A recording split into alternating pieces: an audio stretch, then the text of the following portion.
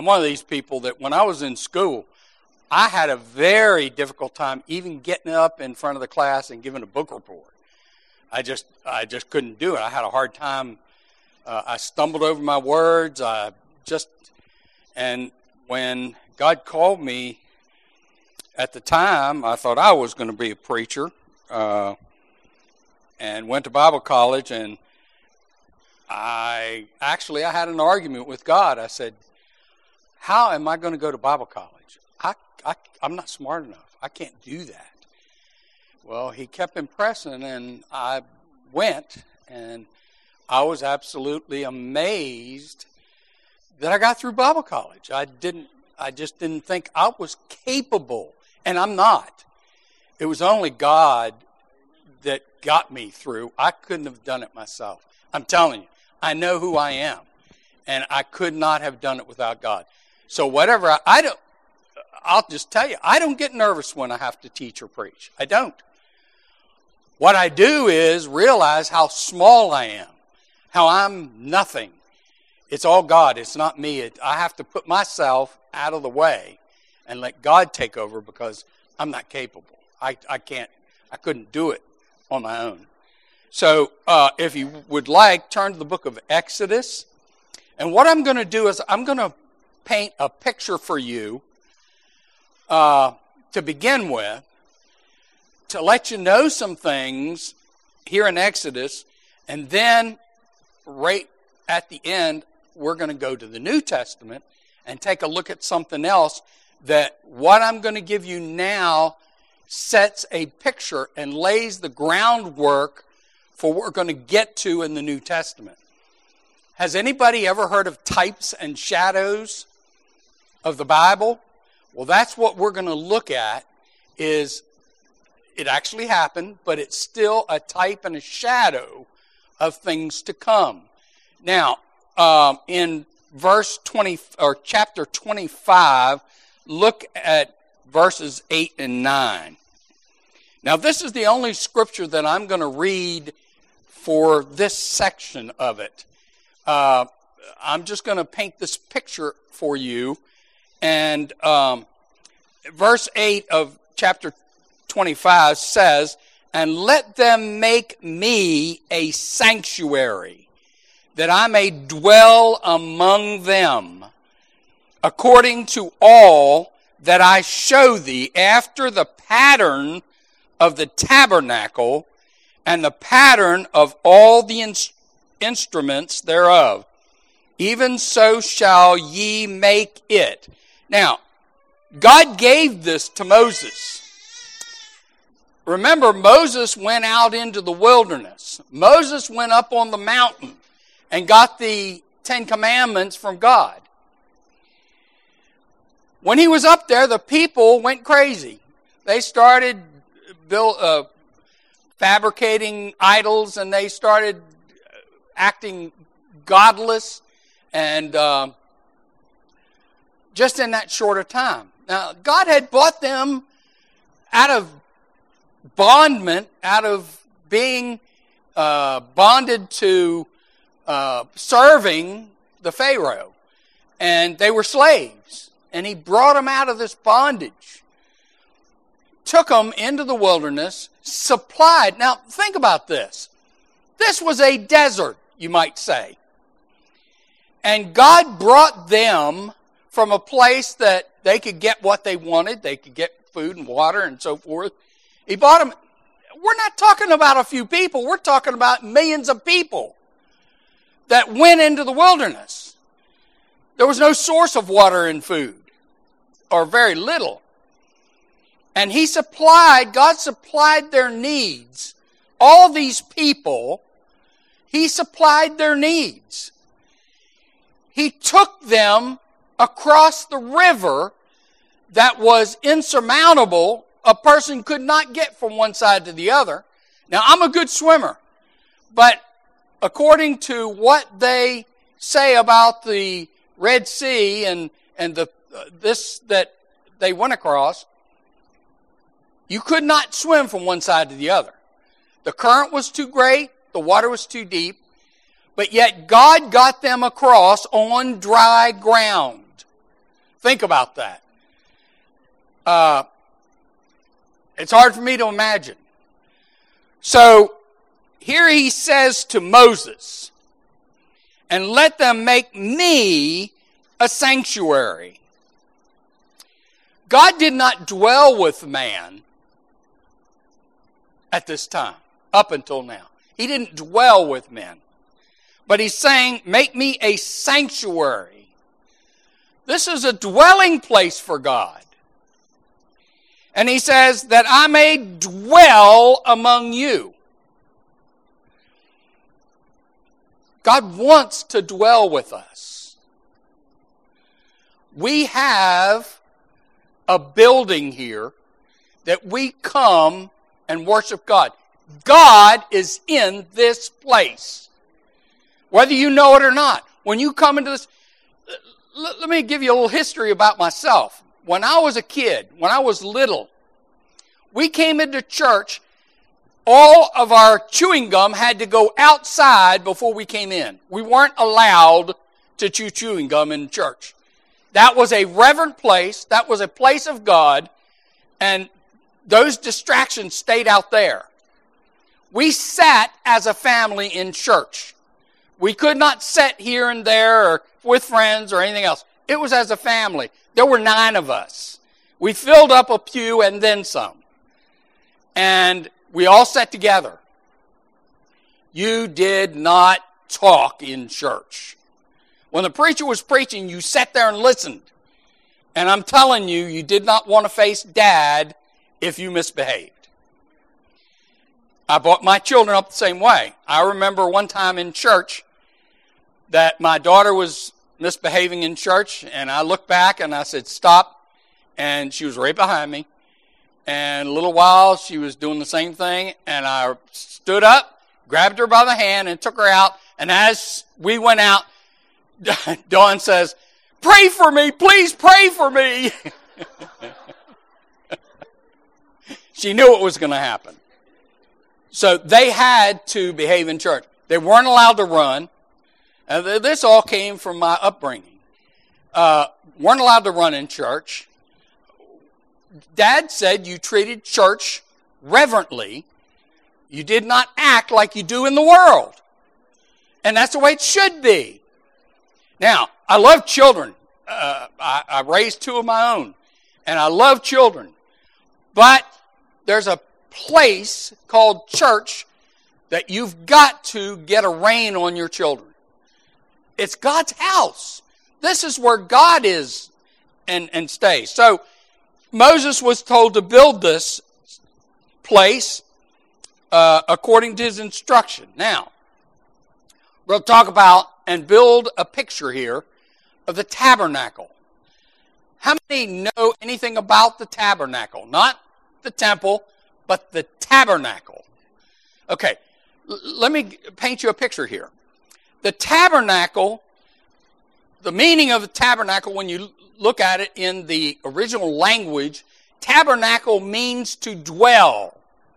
And here, this particular tabernacle was a tent. So, we have in the wilderness, they built a fence. It was a rectangular fence. Inside the fence was the tabernacle, this tent that was built to God's instructions. And the tabernacle was a temporary place for God to dwell.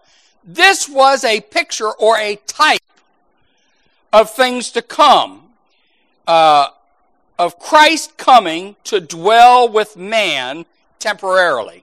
As the tabernacle was temporary, because think about it, they were in the wilderness and they had to move. They weren't fixed. The people were moving. They were going through the wilderness. So they had at certain time to pick up, move the tabernacle to a different place. So it was a temporary place for God to dwell. And it shows the temporary, when Christ came, he came temporarily. He came and lived, and he died on the cross that we might have eternal life. Until he was crucified, God did not dwell with us. But after Jesus was crucified, and he didn't dwell with us within our hearts until after he was crucified, then moved in God through the Holy Spirit. We have now the Holy Spirit. What is this body that we carry around? Tabernacle. It is our tabernacle or our temple. And who dwells there? If you're saved, God dwells there through the Holy Spirit. We are not to defile the temple. And there's many ways to defile the temple. What you put into you. Through this, you do not hear the wrong things. You do not look at the wrong things. They can take you down a road that's hard to get away from. And anybody that's got caught up in these things knows what it can do to you. And I'm talking about, and I've never smoked, never drank, none of that stuff, even though Navy is known for drinking and all the things that they do. I refused, and I was ridiculed, but I refused to do any of that. They wanted me and urged me to get a tattoo. I said, God did not put a tattoo on me. I'm not getting a tattoo. And they realized after a while that, and I was a different person then, believe me, that I stood up to any of them in any physical way, and they realized I wasn't a wimp. And just because I didn't get a tattoo or just because I didn't drink. So, man received the Holy Spirit. And here in the tabernacle, when it was set up, between the fence and the tabernacle set itself was a tent, and inside the tent were some items that we're going to talk about. Between the tabernacle and the rectangular fence, there was a brazen altar. This was a picture of judgment, where the priest would perform sacrifices. Now, when the people came with sacrifices, remember, they had to do something about sin. You can't let sin go. So the people would bring sacrifices to the priest. The priest would go in, and people just couldn't go in the temple. The priest would go in with the sacrifice, and he would put the sacrifice on the brazen altar. And the brazen altar was a picture of judgment. And he would perform the sacrifice. Now, once the sacrifice was made, that priest had to go to another place just above the brazen altar. It was called the bronze laver, L-A-V-E-R, laver. It was, I would say, if you want to think about it, it was just a large, like a bird bath, a fairly large bird bath. And the priest had to go there and wash his hands and his feet. In order to go further, that's what he had to do. Now, when the temple that Solomon was made, these things were changed, but even though they were the same in a way, but they were changed, like the laver. The laver was, like I said, like a big bird bath.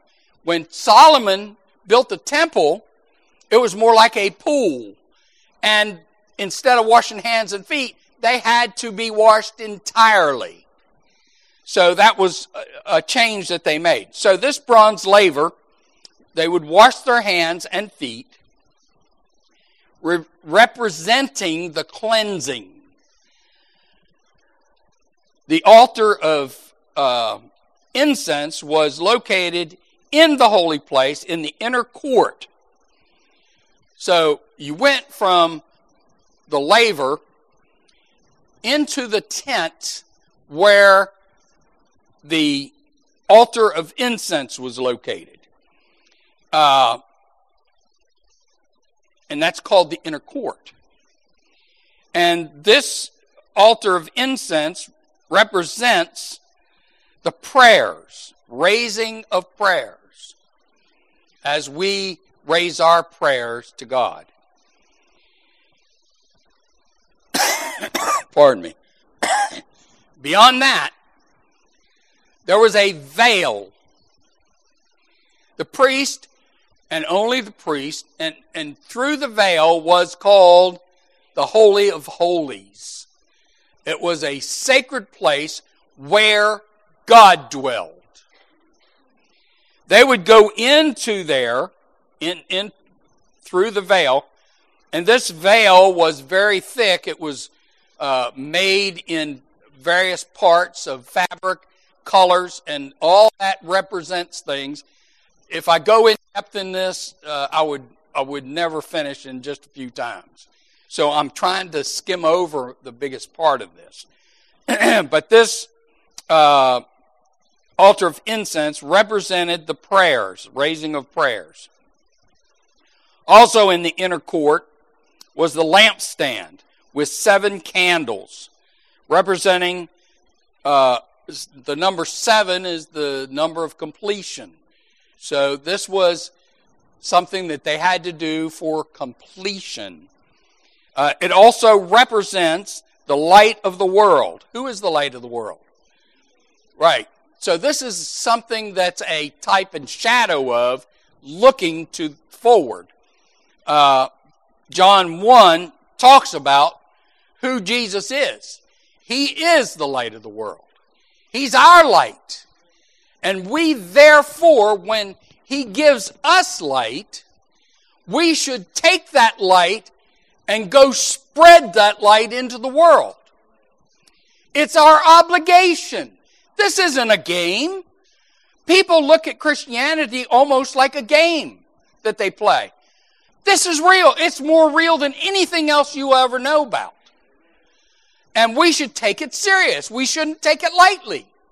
It should be a serious thing, something that's more serious than anything else in our life. And so, we take this light and spread it around. Then we have the table of showbread.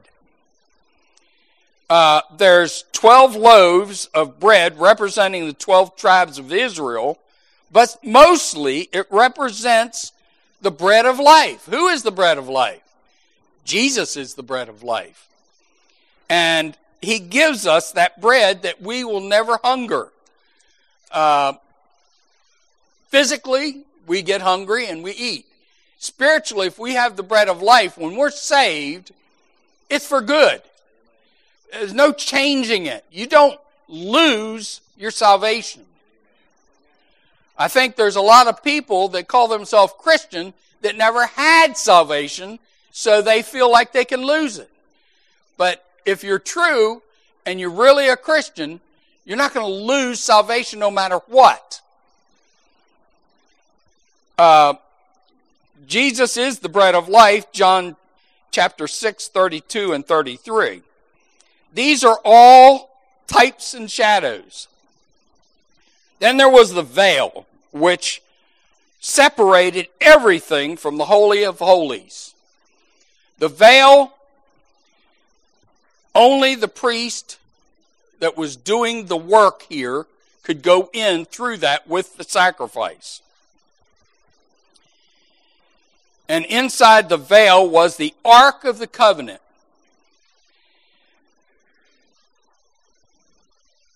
Inside the ark was the rod of Aaron and the tablets from the Ten Commandments. This was so sacred, when they moved it, only the priest could move it. They had rings all the way around, and they would put poles through those rings. Only the priest could touch this. If anyone else touched it, they would die. And so, God's serious here. I mean, if somebody else touched that ark, they would die. There was no, everybody knew about it, so there was no like, oh no, don't touch that. And it was serious. And what we have today, our salvation is serious. Very serious. I can't emphasize that enough. Resting on top was the mercy seat.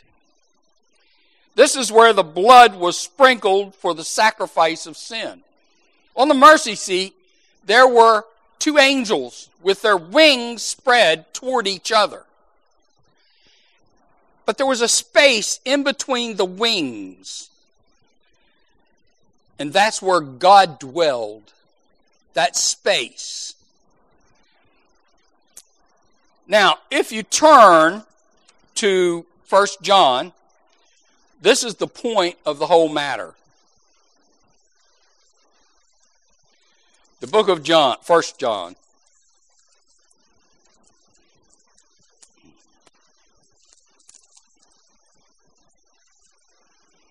First John, chapter 2.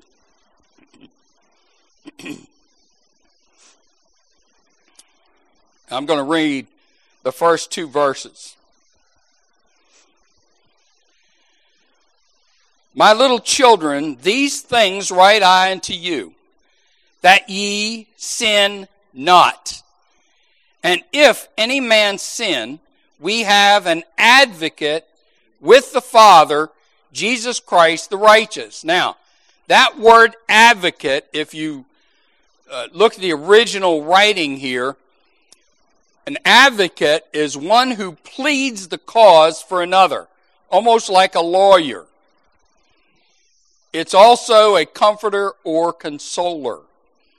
So we have an advocate, which is Jesus Christ, in the person of the Holy Spirit. So we have that, once we're saved, we automatically have the Holy Spirit that dwells within us, representing that little space where God dwelt, the little space inside of us. And then it says in verse 2, He is the propitiation for our sins, and not for ours only, but also for the sins of the whole world. Now here's the important thing. If you remember nothing else, remember this. That word propitiation means mercy seat. If you look it up and follow it, you'll find that propitiation is the same word from the Hebrew to the Greek, meaning mercy seat. Jesus is our mercy seat. When the priest took the sacrifice and sacrificed the animal for sin, Jesus is our sacrifice for sin. He's the one that paid the price. Just as the animal paid the price for these people's sin, Jesus paid the sacrifice for us. When the sacrifice was made back then, it was only done for a year. They had to come back every year and do the same thing over for sin. Jesus died once for all. He was sacrificed, and it was the only sacrifice that ever had to be made. And once we accept Christ as our Savior, that blood was sprinkled on the mercy seat, which is Christ.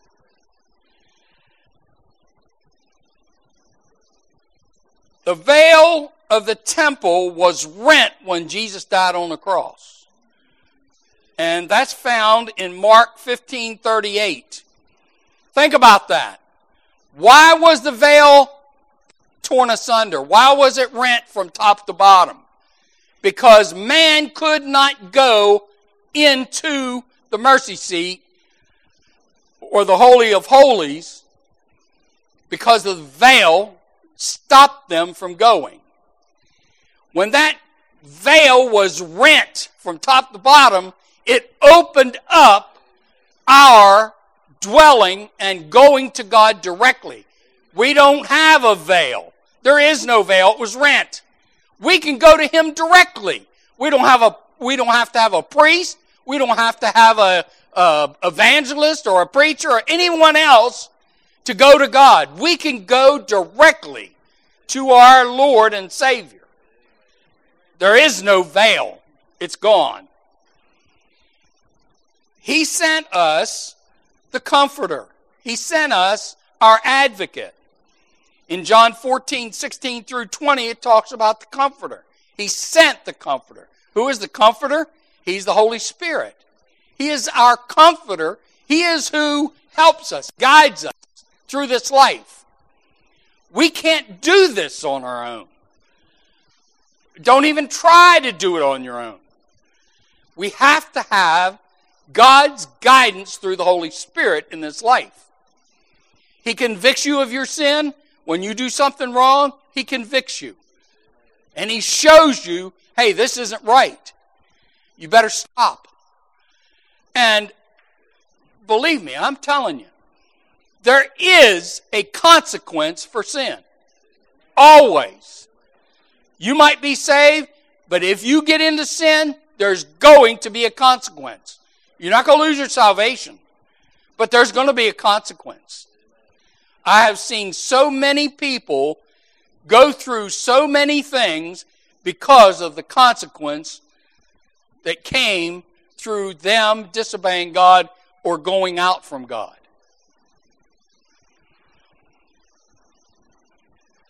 Then we have what is called sanctification. Sanctification is a process. Sanctification and justification go hand in hand. When you get saved, you get justified. And that word justified, you can say it this way: just if I'd never sinned. Justified. You get justified. But then you go through sanctification. It's a process. God takes you through sanctification. Turn to the book of Hebrews, chapter 10.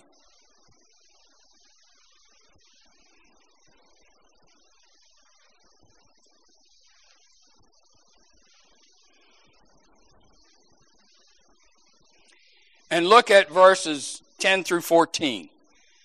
The Bible says here, by the which we are sanctified through the offering of the body of Jesus Christ once for all. Now, that word sanctified in the original language, if you follow it, also indicates that sanctification is a washing.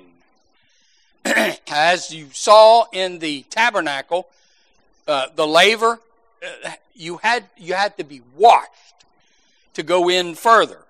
And sanctification is a washing.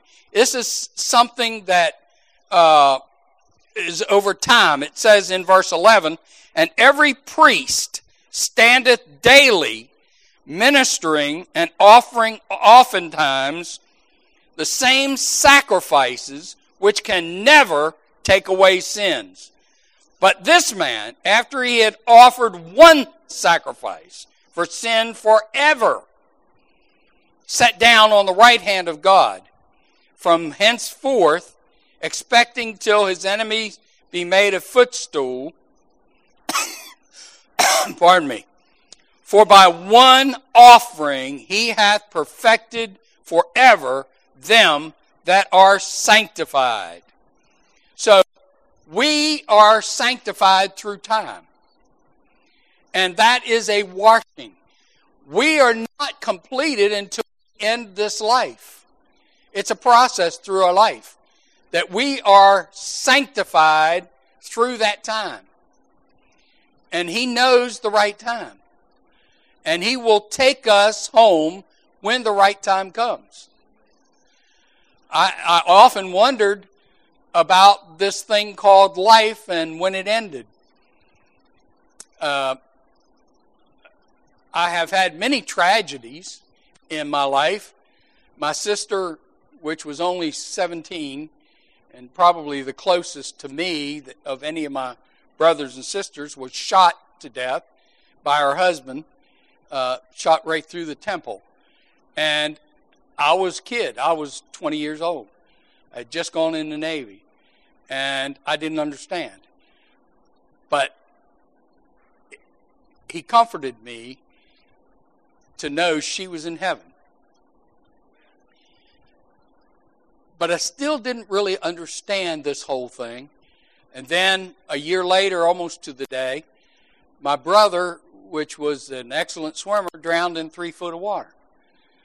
And I'm sure it was murder. It wasn't that he just did this.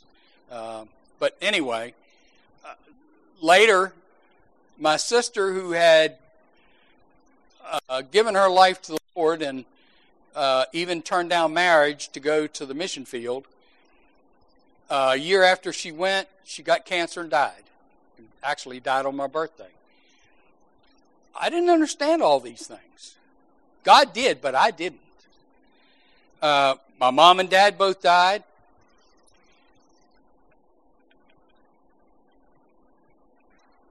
My brother that ended up, we weren't close young, but when we got older, the last probably 15 years, he and I were like we were brothers, but we were best friends. I mean, we were very close. He had just gone to the doctor, got a clean bill of health, and the doctor even told him, he said, "You'll probably live to be 100. Within a week, he went to where you go for health, you swim and run and all those things. And he got in the hot tub and swam in the pool and got in the spa, whatever it's called, where they put heat in there. He died of a heart attack. He was dead when they opened the door. This was in the last couple of years. A year later,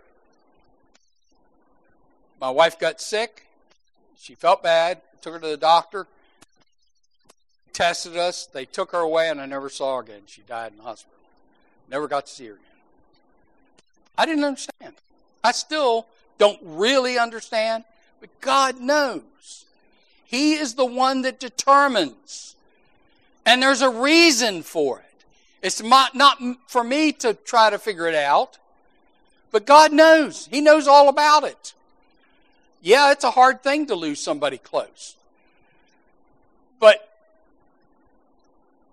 it's not about me. It's about God.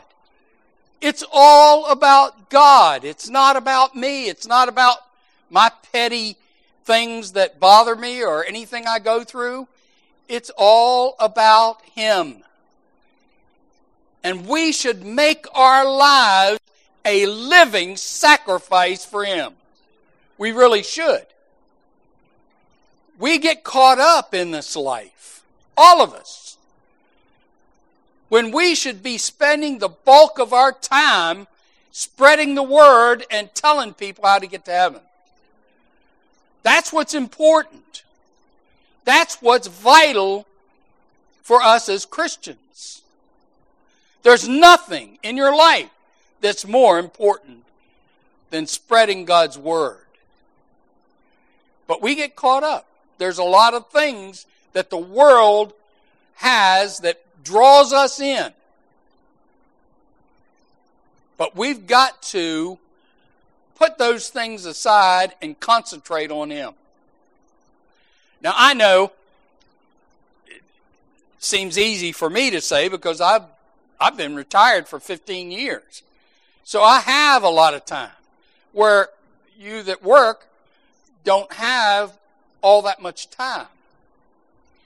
But you know, when I was working, I set times aside. Like, for instance, when I went to work. Now, I didn't close my eyes, but I prayed to God. All the way to work, I would pray. Pray for things. We can pray. You know, the Bible says pray without ceasing. That means we should pray on a regular basis. Prayer is so important. We need to pray for each other. We don't know what somebody else might be going through. And so we need to pray for our brothers and sisters in Christ. It's vital. I've seen prayer answered so many times.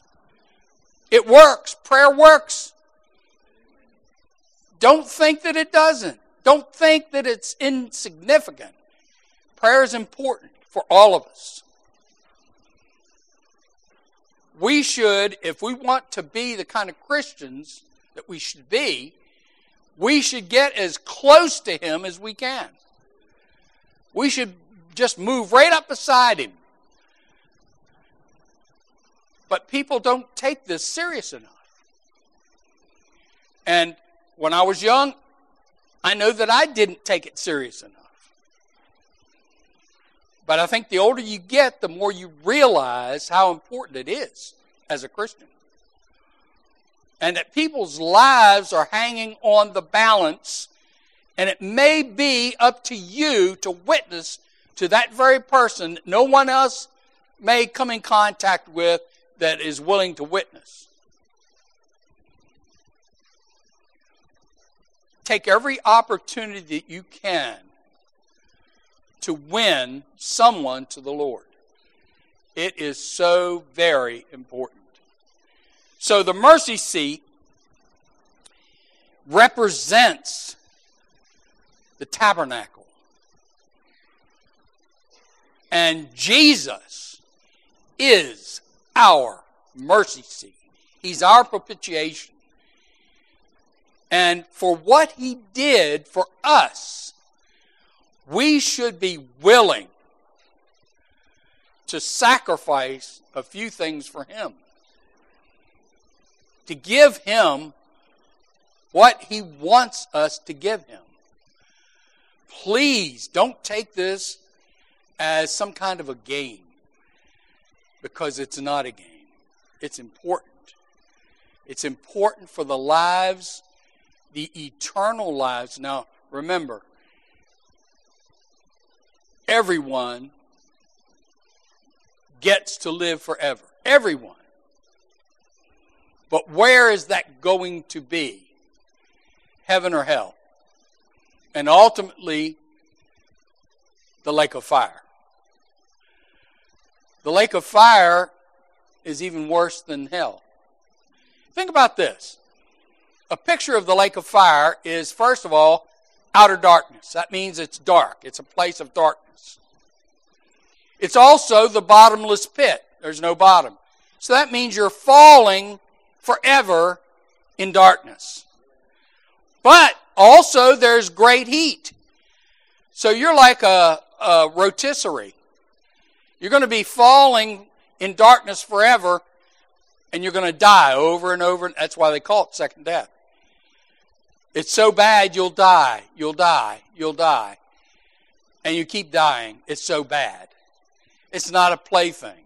This isn't a game. And people are going to go there. And it's up to us to stop people from having to go there. What are we doing? What are we doing with our lives? And I want to leave that with you. What are you doing with your life?